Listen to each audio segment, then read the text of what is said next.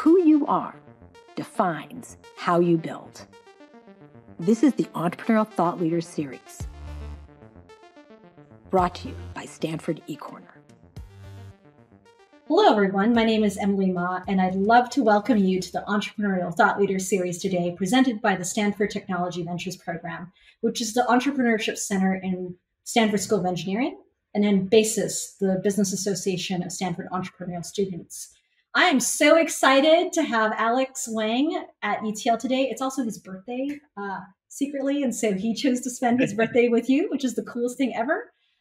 Alex is the founder and CEO of Scale AI. He founded Scale AI at the age of 19 while he was studying at MIT. His central insight was that machine learning-powered data labeling could really help human beings make better use of AI over time. Under Alex's leadership, Scale has grown to a $7 billion valuation and serves hundreds of customers across so many industries, from finance to e-commerce to US government agencies. Welcome, Alex. Let's start off with what Scale AI does. I mean, you've built this incredible company in 3 years. Tell us more about the breadth of work that you do. First of all, thank you so much for having me, Emily. Really excited to chat today, and I really enjoyed chatting with you. So I'm excited. Scale. So our mission is to accelerate the development of AI applications. We believe that AI and machine learning is, if not the most important technology of today, one of the most important technologies that's going to enable huge amount of goodness for the world and just enable the world to operate significantly more efficiently and effectively and enable new customer experiences. Our vision in accomplishing that is building the most data-centric infrastructure platform for AI and machine learning. And the real insight that we have, or the thing that powers everything that we do, is this thought that data is the new code, and that the thing that will dictate the performance of these machine learning systems and these AI systems of the future is actually the data sets and the data that they're trained on, much more so than the code that is written to power them. And so, if we were to boil it down to a 2-sentence, it's that better data results in better AI. And we've taken that sort of core idea and used that to build out an infrastructure platform to power a large swath of the sort of like AI ecosystem, or the sort of like AI use cases out there. So we originally started with data labeling or data annotation, which is the problem of converting sort of raw data feeds to useful label tag data that can be actually used to train large-scale machine learning systems. We actually started in autonomous vehicles, and then since then we've scaled across a variety of different industries, like you mentioned, from e-commerce to financial services to the government to working with large tech platforms and sort of everything in between. And what we do with these customers is we help them not only with data annotation, data labeling, we help them with data management, we help them build out actually algorithms. And so with some customers, we provide algorithms directly to them for stuff like document automation or e-commerce AI or in the government use cases. And so we've been able to expand pretty rapidly into a huge number of product areas, into a huge number of verticals. But again, centrally at the core, it's all been powered by this concept that better data results in better AI. And the most valuable thing that we can do to ensure that we have great AI systems of the future is to build incredible systems to build great data sets. So that's what we do. God, that's amazing. And the fact that you came across the seedling of that insight when you were 19, you weren't even 20. And I'm actually curious if we just go back now, knowing what Scale AI has grown to. When you were 19, what gave you confidence in this concept that data is a new code, that that was the basis, that was the soil for the growth of beautiful AI algorithms in the future? And what gave you the courage to jump in and do this? Yeah, so it's sort of a few things. So when I was at MIT, I was studying AI and machine learning, and this was the year when Google released TensorFlow and DeepMind released AlphaGo. So it's sort of this like big seminal moment for AI and machine learning, and it really felt it was this. I actually remember there's like this reporter who was walking around MIT campus and was like interviewing MIT students to see what they thought about AlphaGo. And so it was this very clear moment where like felt like AI is actually is going to happen. It's going to be big. And then I remember both in some projects as well as like in some school projects, as well as some side projects. And one of these side projects I remember very viscerally was like, I want to build a camera inside my fridge that would tell me when my roommates were stealing my food. And I remember very viscerally, it's like, hey, there's all these great neural networks. They're really, really cool. But at the end of the day, the algorithm is only as good as the data that it's trained on. And so it was like, hey, this is going to be a critical almost pillar of whatever AI looks like in the future. And I looked around and I realized like, hey, this is a big problem that there aren't actually that many people trying to solve, or there aren't that many people focused on solving this problem. And ultimately the thing that gave me conviction was frankly I'd seen sort of the success stories in sort of the years prior of platforms like AWS, which enabled everybody to build these large scale internet systems or sort of like websites and large scale internet platforms. I'd seen the success of platforms like Stripe to enable payments and enable sort of like you to build businesses on the internet. And so ultimately the realization was kind of, hey, what AWS has done for the cloud or what Stripe has done for payments, there's an opportunity for a company to do that for AI and unlock this huge amount of potential for the technology by solving one of these critical pillars. And the pattern recognition was that, hey, data-centric AI was going to be just as important as some of these other sort of like foundational pillars. And so that's really what kind of got me excited at the time. And I, honestly speaking, I didn't have all the answers. I didn't know necessarily that this idea was definitely going to be as important as I think we believe it is now, or I didn't necessarily know that it was going to be as exciting as we think it is now. But the sort of fundamentals were there for it to be like, hey, this is certainly worth exploration. I have a very important question for you. Did your roommates stop stealing your food? Well, the punchline is actually I couldn't build it because just building that would have required so much data about different foods and like different configurations and what it looked like to pull food away from the fridge. It was just like literally the amount of data would have been astronomical that like it took me all of 2 hours to just give up on that idea and realize there's no way. Dang it. And building on this question, though, there's more seriously other than stealing the food. I hope they stopped stealing your food regardless. You actually had some other entrepreneurial sort of experiences. You had some other things that you were building with classmates, and I'm curious if that sort of helped you feel out what the entrepreneurial journey was like. Yeah, I think that there's like, I often tell everyone this, which is that I think this sort of like this creation process of having an idea in your mind and then working with people to like realize that idea into the world. It's an incredibly empowering process. It doesn't always work, obviously. It's not always the case that like, build something in it and it's amazing. But I think it's like, it gives you so much confidence to like go from literally an idea that you're dreaming up and you're sort of like working on you're literally dreaming it up to go through this sort of like process of making that a reality and identifying what are all the components we need to build, how do we need to architect it, how do we build that, and actually build it into a reality, because it gives you so much power as an individual. It's like, wow, I have this ability to like will things that from my mind into reality. And I think that that is like one of the most valuable things that you can gift to anyone, right? And we have a value like this at scale. We call it ambition shapes reality. And maybe one day I'll sort of publish like how we think about this internally. But the core idea is that like, there's this incredible quality where if you doing something that's ambitious versus not ambitious, they might take literally the same amount of work. And so if you are able to like dream up big ideas and dream up big solutions to problems, and then you work to build them, you can have just like this incredible sort of like feedback loop with the world and building great things and continuing to sort of like expand your horizons.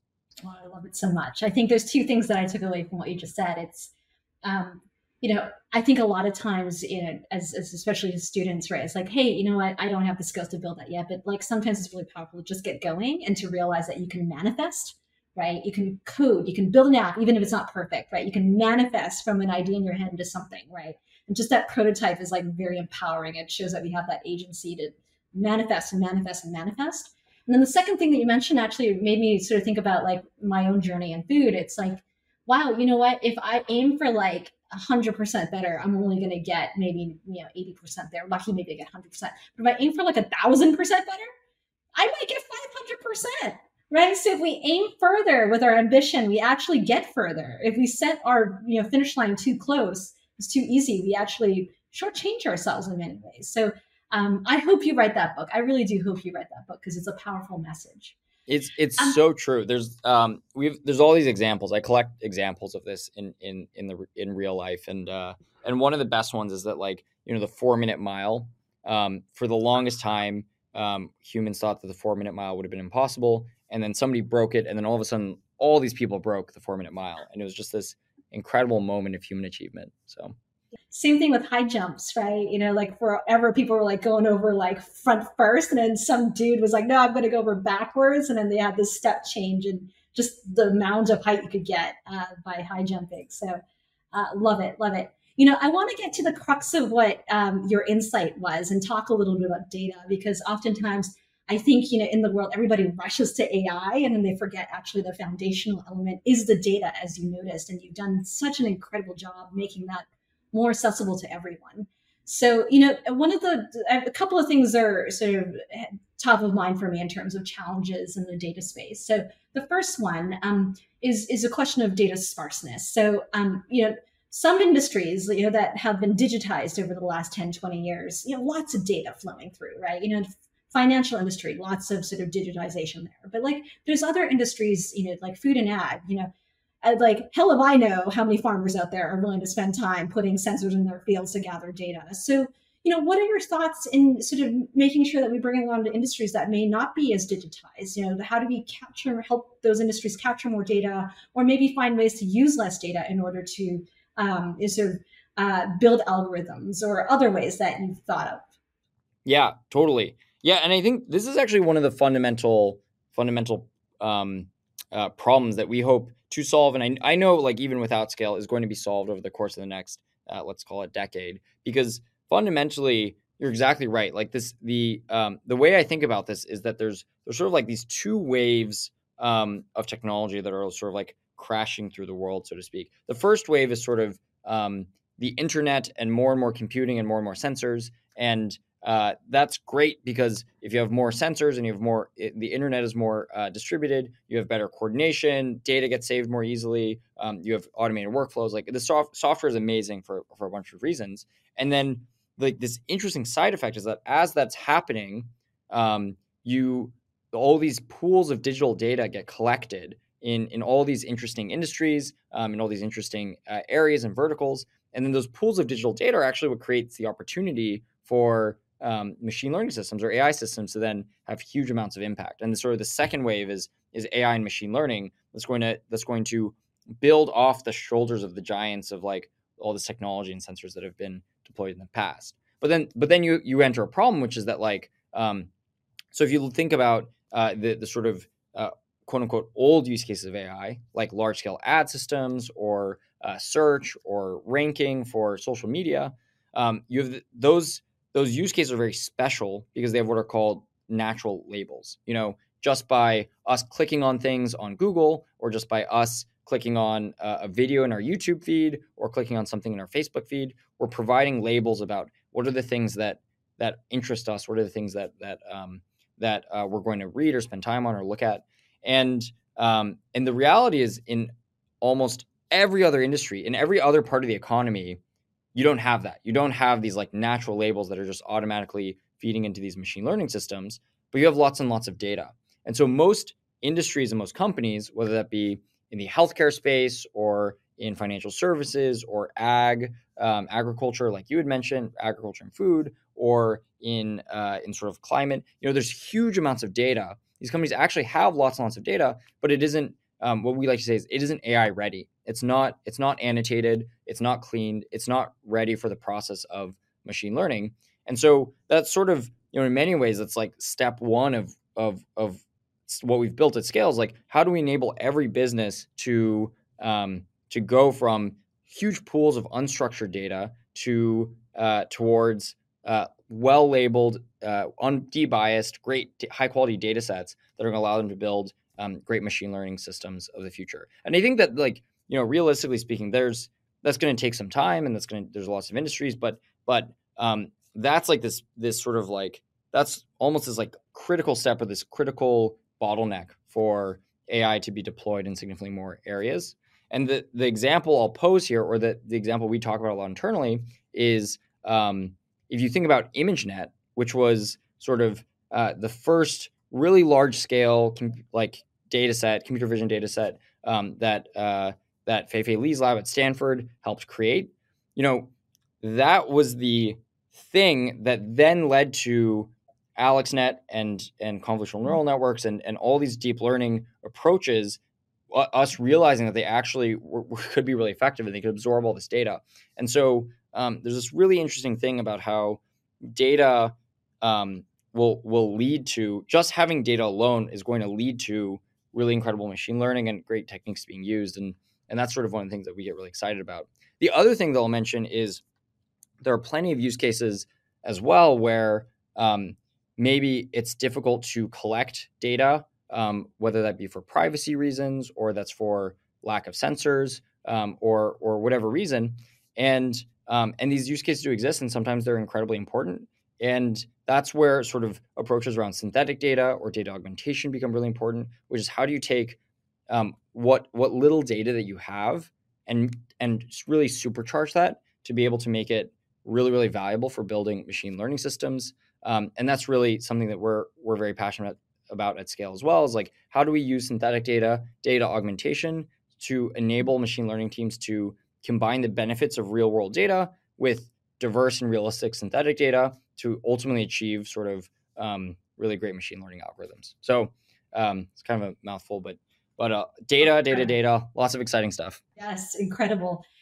For some of the students who may not necessarily be CS majors here, I do want to talk about what quality data means and what data annotation means. And it's so fascinating to me. Last week, we had a speaker come in and talk about data in agriculture and how before artificial intelligence, there must be human intelligence. So HI before AI, and she's really built her company at Grow Intelligence by hiring incredible experts who can interpret the data and really connect the dots appropriately. So, with your work, maybe I could also point out a personal example that I'm fascinated by.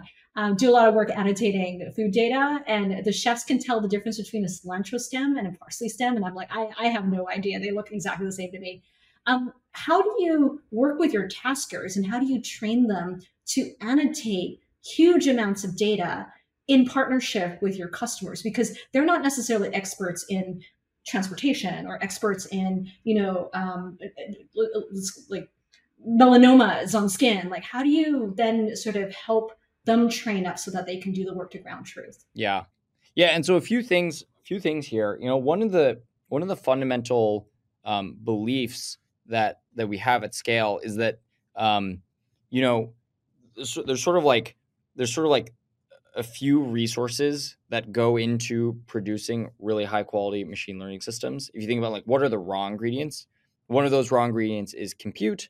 One of those raw ingredients is data. And then the last raw ingredient is sort of like human insight, so to speak, or like, and sort of the process of producing annotated data is combining raw data and human insight together, and sort of, mixing those ingredients together.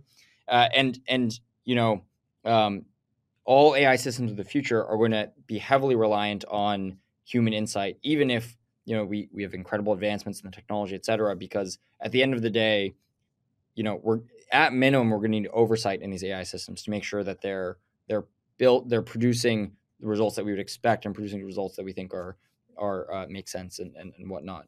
And so we think this like problem, this sort of like one of the core problems of machine learning is like, how do you make sure that for every problem that that you might want to solve using machine learning. You might want to have a machine learning system do that you're able to effectively get human insight to sort of like power that use case. And the way we think about it is twofold. I think first is for folks who are trained up, you want those individuals to have as much leverage as possible.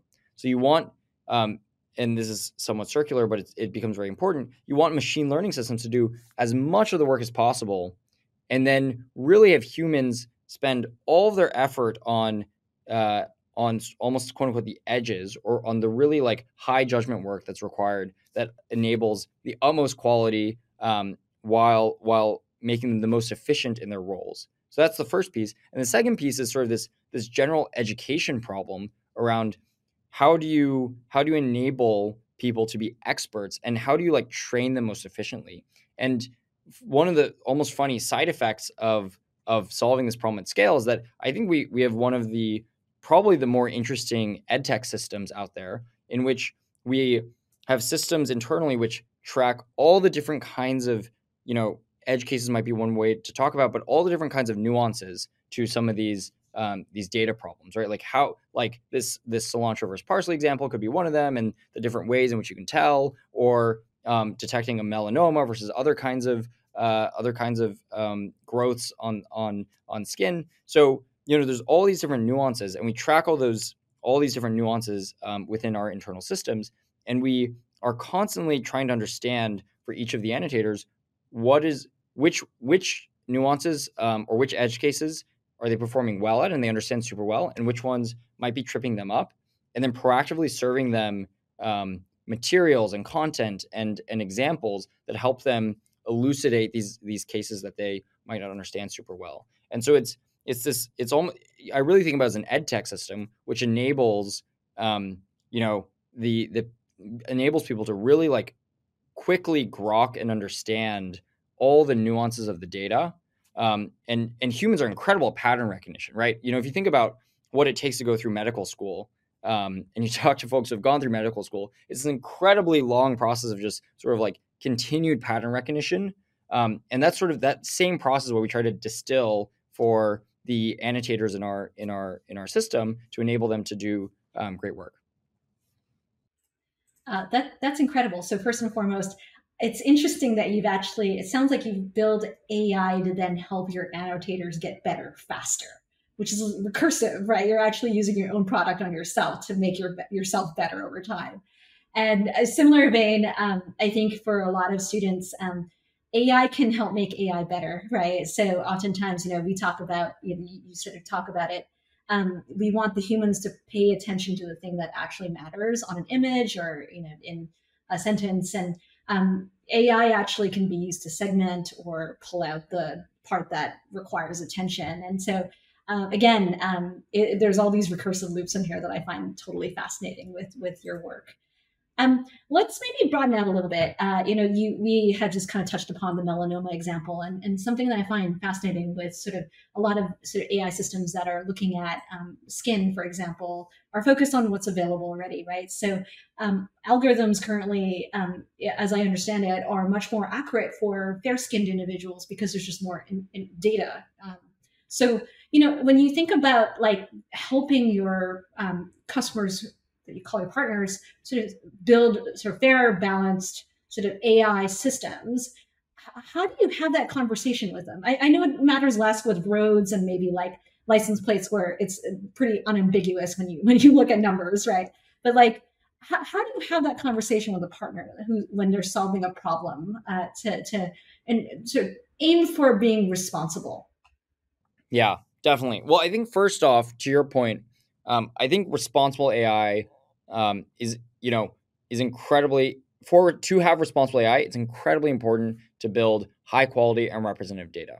I actually think it's critical because at its core, this thing that I talked about earlier is that the data is almost like the food that you feed to these machine learning systems, and ultimately you are what you eat. And so the sort of the data is sort of one of the fundamental areas where these biases or these kinds of really critical real world issues can sort of stem from.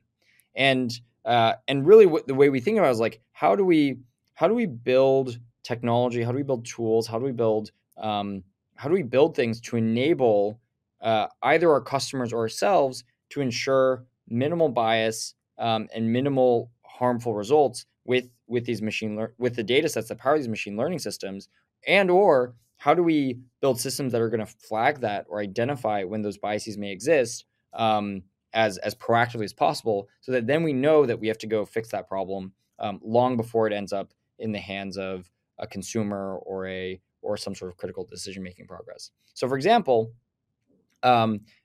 we recently worked with like a bunch of medical researchers on automated medical imaging analysis. This sort of exact problem. We worked with the MIT Media Lab and analyzed this exact problem that you mentioned of tons and tons of clinical images, and found there were a lot more light skin images than dark skin images. And what we did is we actually basically helped them replenish or sort of debias the data set and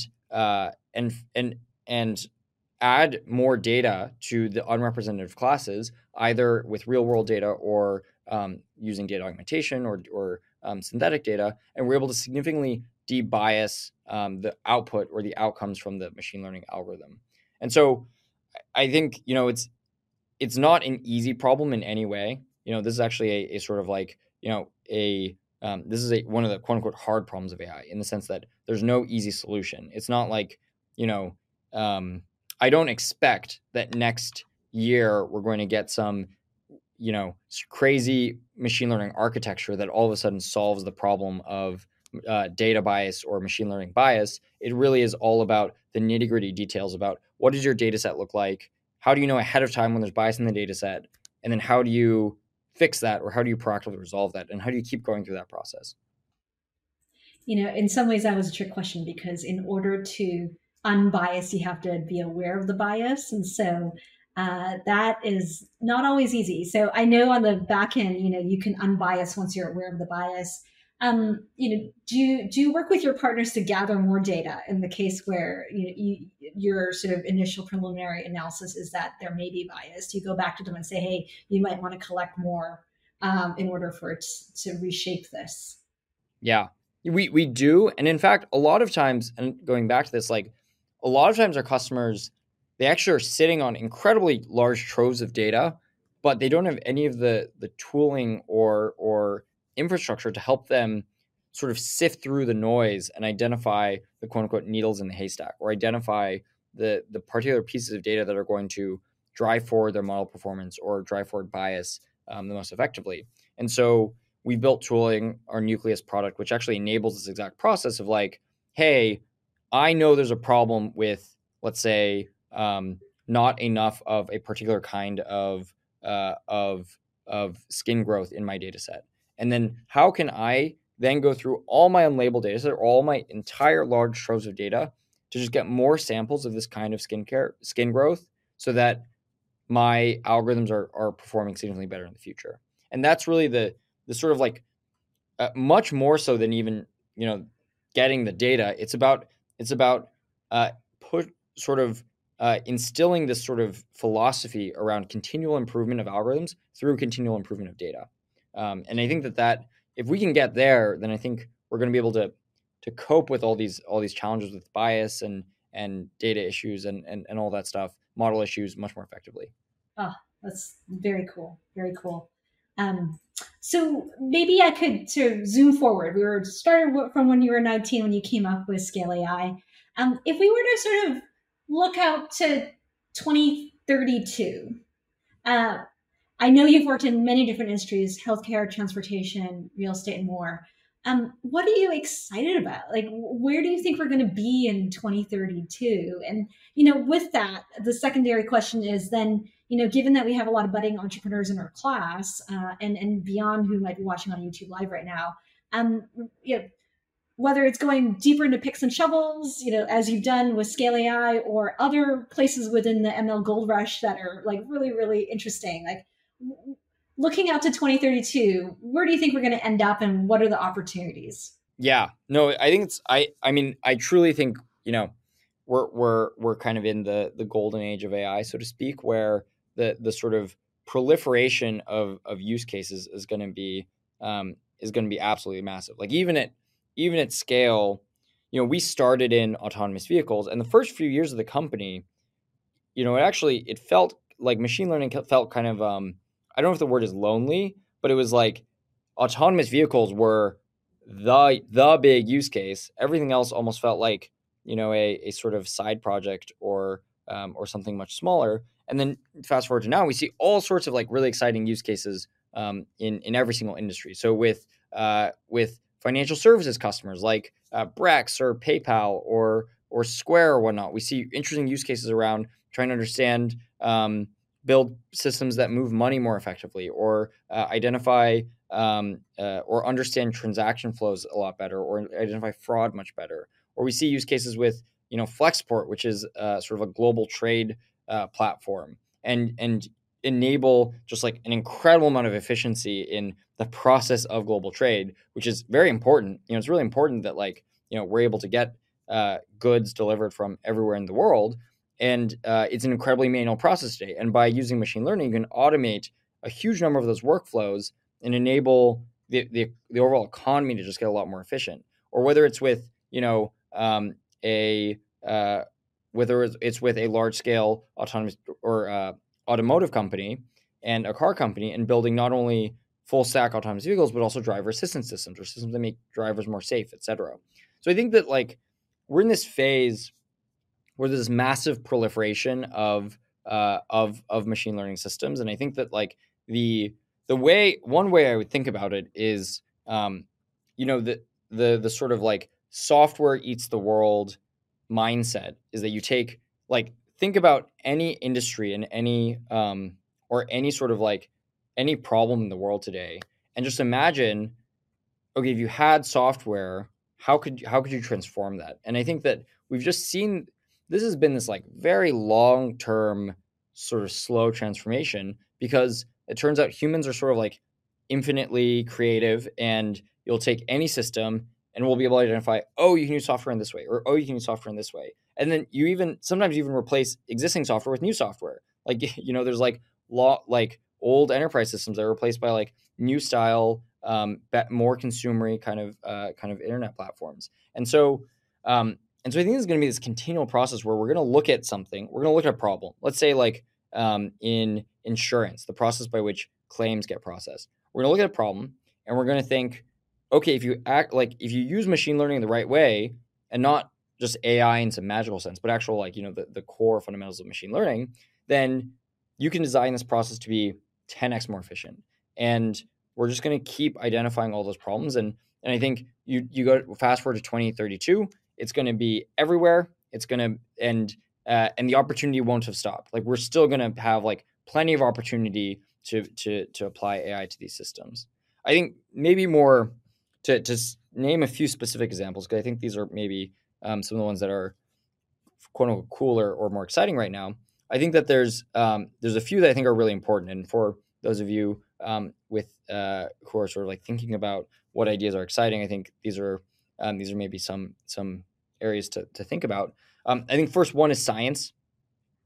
Science is there's actually these papers about how scientific progress has kind of been slowing actually a little bit over the past few decades. And one part of that is that if you think about science, let's say a century ago or 2 centuries ago, you could do so many experiments, and your ability to validate your ideas was really, really exciting. And now we're at a point where a lot of the cheap experiments, so to speak, have been explored, and now we have ridiculously expensive experiments. Particle accelerators are extremely, extremely expensive, or large-scale clinical trials are very, very expensive, et cetera. And one of the really exciting use cases of AI is using AI to simulate, basically simulate experiments significantly more effectively than you could in the past, and or they could using classical methods. And there's already a lot of examples of this, in whether that's something like an AlphaFold out of DeepMind, or using AI applied to sort of fusion experiments or fusion simulations. But I think this is going to be a huge boon in physics, chemistry, biology, pharmaceuticals, and it's going to transform a lot of the sort of it's going to be this base technology that empowers a lot of future innovation. So I think that one's really critical. Metaverse is a use case, is something that a lot of people are talking about these days. I think it means a lot of different things to different people. But I think if you think about AR, or augmented reality, which is probably one of the form factors that probably feels most intuitive to a lot of us, which is that, hey, we're just going to have sort of this digital overlay over just our natural lives. If you think about that problem, it is an incredibly complex machine learning problem, an incredibly complex AI problem, because fundamentally you need to understand the world and how these different objects relate to one another, and how I as a person can relate to those objects, and if people are walking past each other and they make a look, you need to be able to understand that kind of stuff. And so you need to have this very fine-grained understanding of what is going on in the world around you. And that's a very, very challenging AI problem. But I think that it's one that, is going to enable these sort of like very sci-fi like consumer experiences that I think of the future, that I think we're all really fundamentally really excited about. And the last one that I'll kind of mention, just because I think this one is really important, and it's somewhat controversial, but I think it's an important one to talk about, is I think AI is applied to the government's problems, in particular applied to sort of national security, defense, intelligence, et cetera. And I think that we're in a very interesting period in the world where the sort of like warfare is shifting from sort of a previous paradigm to a significantly more digital paradigm. And now, a significant number of these sort of like skirmishes of the future are going to happen entirely digitally in cyberspace, or via AI systems, or via purely digital systems. And I think it's really, really important that if you believe in kind of democracy and you believe in the values that the United States represents, that the United States and other democratic countries are able to utilize best-in-class technologies to not be vulnerable as a sort of long-term platform shift is occurring. And so I think it is really important that we have some of the best and most brilliant technical minds thinking about how do we build the best-in-class systems for the future of the United States to enable the United States to be as effective from a defense and sort of intelligence perspective as it has been for the past, call it 50 years, which has really enabled the sort of like modern era of peace. So I think those are some of the areas that excite me the most / I think are most important. Incredible. So just to sum it up, science, metaverse, AR, VR, and then government. It's fascinating to me. If I were to tackle that question, I'm always like, what are the chores that human beings don't like doing? Like washing dishes, or like, dealing my taxes, right? Like one day, all the things that, are taking up our time and could be automated. I see 2030 as a point in time where all those things are automated, and we are free to actually do what only uniquely humans can do, which is to spend our time being creators and being creative. And I hope that that's the future that I look for. And I think, I would support the comments that you made here. Let's talk about robots for a second. At one point, in the early days of some of the everyday robots work at Google, I would have a robot come to my desk and try very hard to clean up my desk, and it would fail. Generally, it would try to pick up my bowl of cereal and accidentally pour milk all over my desk, or like once in a while, it would like steal my bottle of wine, like all stuff like that. Putting that aside, I'm actually a little bit curious about, with AI and data and sort of tied to the conversation that we had around AR, in the future, there's going to be, artificial, humans, right? And, I heard an interesting podcast recently with Ezra Klein interviewing Ted Liang, who's a science fiction writer. And, he said that, before machines become sentient, we will probably end up causing them to suffer a whole lot. And, this kind of begs the question, AI, how do we give feelings to machines? And are machines going to have feelings? And is that a bridge too far? And, I know we're sort of steering away from sort of data, but the whole entire purpose of the work that you're doing is to really create this foundation for data to then bring AI, into the future to make human life better. Curious how you feel about robots and machines and that space. Yeah, no, I think it's a super interesting philosophical question, which is that, like, let's take a right now in a Stanford AI class, most of the students will train some sort of simple neural network to recognize objects in imagery.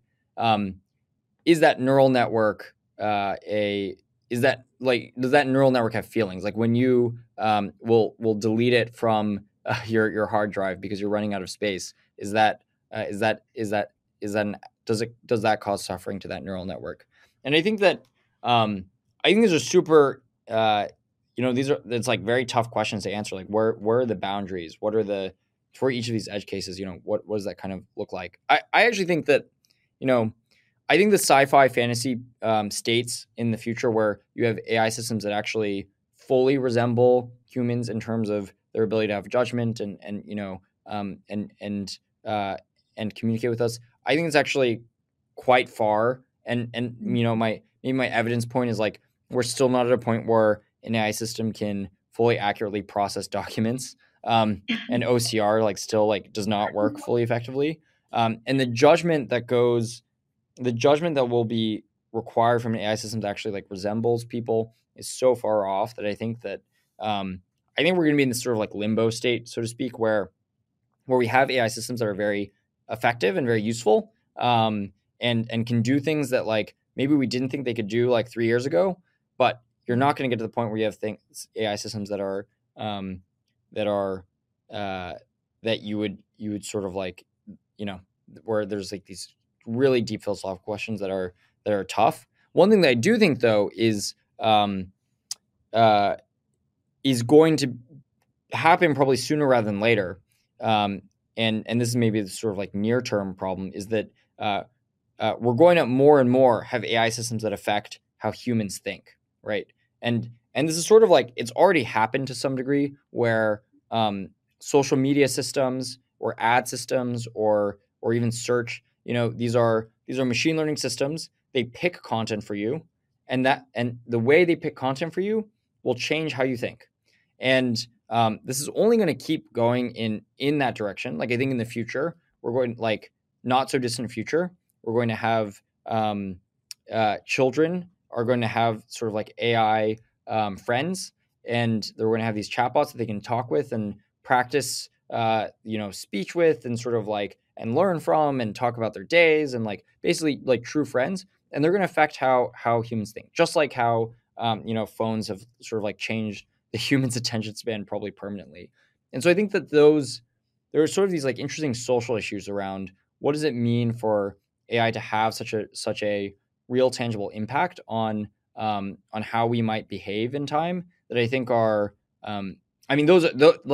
that's a really important sociological question, and what are the implications of that? How do we get ahead of it? And I think ultimately, at least from our neck of the woods and our view, I think a lot of that comes down to, again, how do we ensure accuracy, quality, and efficacy of the data that are feeding these ML systems, so we never end up in a really bad scenario where the data distribution or the data used to feed in one of these algorithms was so off base that it caused all these unintended consequences of the sort of the people that were using them. And in some sense, I think that if you think about sort of political polarization that's happening, on some level, that is a data distribution problem. It's hey, what's happening is that these ML content systems are favoring more and more polarized content, and the data distribution has shifted so significantly, and that's causing all these weird social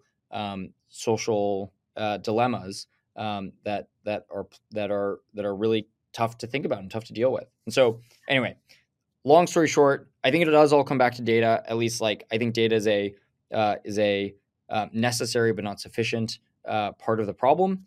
And I think that that AI is going to change how we think pretty soon, and we're going to have to think about that. That was fantastic. Thank you for being so just genuine in responding to a pretty provocative question that I was asking you. So I know that the students are hankering to ask you questions. So let's dive into that for the final remainder of this time. First question here. What are some key challenges you have had to overcome while running your company? Yeah. Back to life. Yeah. No, it's a great question, and it's almost, answering it is almost impossible, because it's almost like what challenges have I not had to overcome in building a company? I think that one of the things about, I think it's probably like doing anything challenging, and sort of this concept of like, whether it's building a new product or building a company or building a team, there's just it's like whatever, like you'll deal with so many challenging scenarios in time, and there's sort of like this infinite chaos to the world that will cause you to sort of be confronted with the most strange circumstances that you like could not foresee, and you're just going to have to figure them out.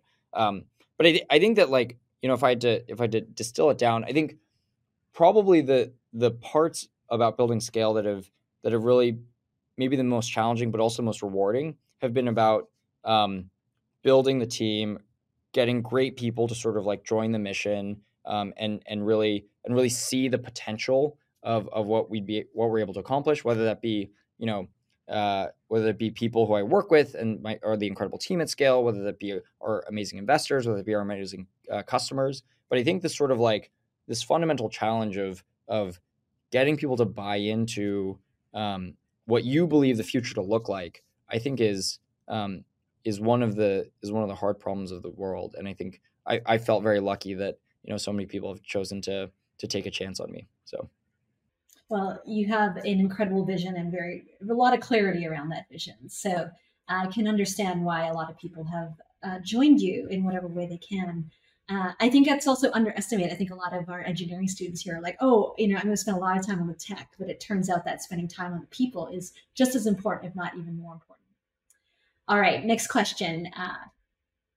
At what point during the development of your company did you realize that, number one, it could become a serious competitor in the AI space, and number two, that you were ready to pursue building it full time? Yeah, no, it's a really good question. I think that early on, sort of, it always is helpful to be wildly optimistic, I should say, or at least dare. Maybe the proper terminology is to dare to dream big, which is that even early on, I think this sort of like this thread of thought, which was, hey, if we actually do solve this sort of like data problem for the machine learning community, that is big. And I don't know exactly what it's going to look like to build from that point, but we're going to be able to do a lot of interesting stuff if we get there. And so that thread of idea did emerge, and it honestly wasn't relevant for us for the first many years of the company, because we're just focused on data labeling, data annotation. We're just focused on like solving that. But then you sort of, we solved that problem. We really focused on it, we got scale, and then we picked our heads up and we're like, wow, we're actually at this sort of like the promised land that we thought at the very beginning, that like we actually have a shot at like building a lot more, doing a lot more industries to sort of accelerate AI and machine learning development. And so, I would say that it was maybe early on it was a pipe dream, and then it was sort of like, many years later before it actually felt like, hey, this is like a real opportunity for us. And the second part of the question, which was, at what point did I decide I was ready to pursue it, building it full time? I actually I wish I could say, oh, I was just like so convicted, and so I just I just like went for it. But actually, it was I really started working on it in earnest when school ended. I remember even like I put working on all of it on hold, what to get through like my finals and my final projects and all that stuff. And then the summer started, and I was like, all right, I have nothing else to do. And then we're very fortunate that we got, over the course of the summer months, enough momentum where it was like, hey, there's kind of no option but to just, keep going at this thing. And so I think it's sort of like this barrier, this mental barrier, feels very large oftentimes around like, hey, I have a life right now. At what point am I going to be ready to like sacrifice my life today and then go approach this other life? I think I think a lot of times they'll still seem very irrational. And maybe my advice is to like not actually be quote unquote trapped in that false dichotomy, but actually just put yourself in situations where you have sort of freedom and flexibility to explore, and then like see how you gain momentum in that scenario. I appreciate that, because sometimes students feel like they have to have something lined up for the summer, but it was actually a gift for you not to have had something lined up and to have that space to kind of really dive deeply into something that you really cared about. Similarly, let's take the next question here. Knowing what you may know now after running your company for 3 years, if you could go back to the first day you started your company, would you do anything differently? Yeah, well, there's always a butterfly effect where like maybe if I did something slightly differently, then like that, all these other things would have gone totally differently. And so on the whole, I wouldn't trade sort of I wouldn't screw it up too much. That being said, I do actually think that like, the biggest thing that I would say, or like if I were to go back and were to tell myself one thing, it would be that like, it's the people matter so much. And like, however much, I was really focused on the people early on. And a lot of that was guided because of mentorship that I had gotten or advice that I had gotten. And also just this sort of like this like selfish desire. It's like, hey, I want to work with people who like really inspire me and really get me excited. And that seems like the best way to live, especially I'm going to be working on this all day and night. And so that was like, I ended up, getting there a little bit, but it's like now I know in my mind state that it's like, however much I thought that people mattered at the start, they matter like 10. It's like, obviously they matter 10x more now. And I wish I could sort of like transport that thought back to my prior self. So that's kind of tough. I also think maybe the other piece is like along the way, there's a lot of moments of like great self-doubt. And that's just, it's almost like part of the journey, because almost invariably you're just going to end up in a situation where it's like, wow, crap, I've almost like no idea what to do. And I think probably the big thing I would tell myself is like, it is like totally okay to be in that spot. It is totally okay for that to happen to you. It is not okay to be paralyzed when that happens. And even if you literally take the worst possible action coming out of that scenario, it will be better to have taken that action than to have taken no action. And so it's maybe that's the other thing I would tell myself. Ultimately, there are no, I would say, one-way doors, right? I think by taking an action, we can always course correct along the way. But if we don't take any action, we don't have any new information. And so it's super important to actually make a decision and act, even with imperfect information. All right, next question. With recent scrutiny regarding data privacy, how do you think AI companies, who are, of course, reliant on good data, should go about data collection? Yeah, no, I think this is a super important question, because I think that the question is like, and this is spurred in, there's been a bunch of examples in the past that have spurred this, but some of them, for example, are like, the realization that Siri or Alexa are learning from recordings that, and you had no idea that they were necessarily learning from those recordings. And so I think it's like a super important, almost like reorientation that the entire technology or ML community needs to take, which is like going from having this thought is like, however I can get the data, I will use that data and then train machine learning systems on it, to I need to get this data in a very responsible way. I need to do it in a way that is like where everybody who's providing the data understands that their data is being provided for these AI systems, where I'm collecting it in a debiased way, where I'm collecting sufficient amounts of it, et cetera. And I think that, the answer is that that's going to make it harder to build the same kinds of AI systems potentially, but it's the way that technology needs to develop. Like it's not a tenable state for machine learning systems to be developed by taking advantage of maybe like, a checkbox that nobody reads or stuff like that. And so so I think it's a very important shift. It's a big shift. It's going to happen. And we're helping a lot of our customers think through that and make them robust to ensuring that they actually get data for these ML systems that is sort of responsibly collected. it actually goes back to something you said many times, even publicly, like your customers, you partner with them, right? You're not just providing them with a solution, you're really truly partnering with them and being in dialogue with them, because these challenges like privacy are very nuanced and tricky, and it can't be the same thing every time, right? And so you have to sort of lean in and have the conversation as a partner, as opposed to selling a thing that's finished. And so I'm really glad that question was asked, because it is something that's top of mind for so many people. Let's tackle one more question. Try to fit it in there. What have been your most significant failures? Oh goodness. And what did you learn from them? Or let's start with just one big failure that you felt was a failure, and how did you learn from it? Yeah, I think, man, there's so many, but I think, I'll talk about one that is very much top of mind. We had this one of our first customers, and really our first very large customer.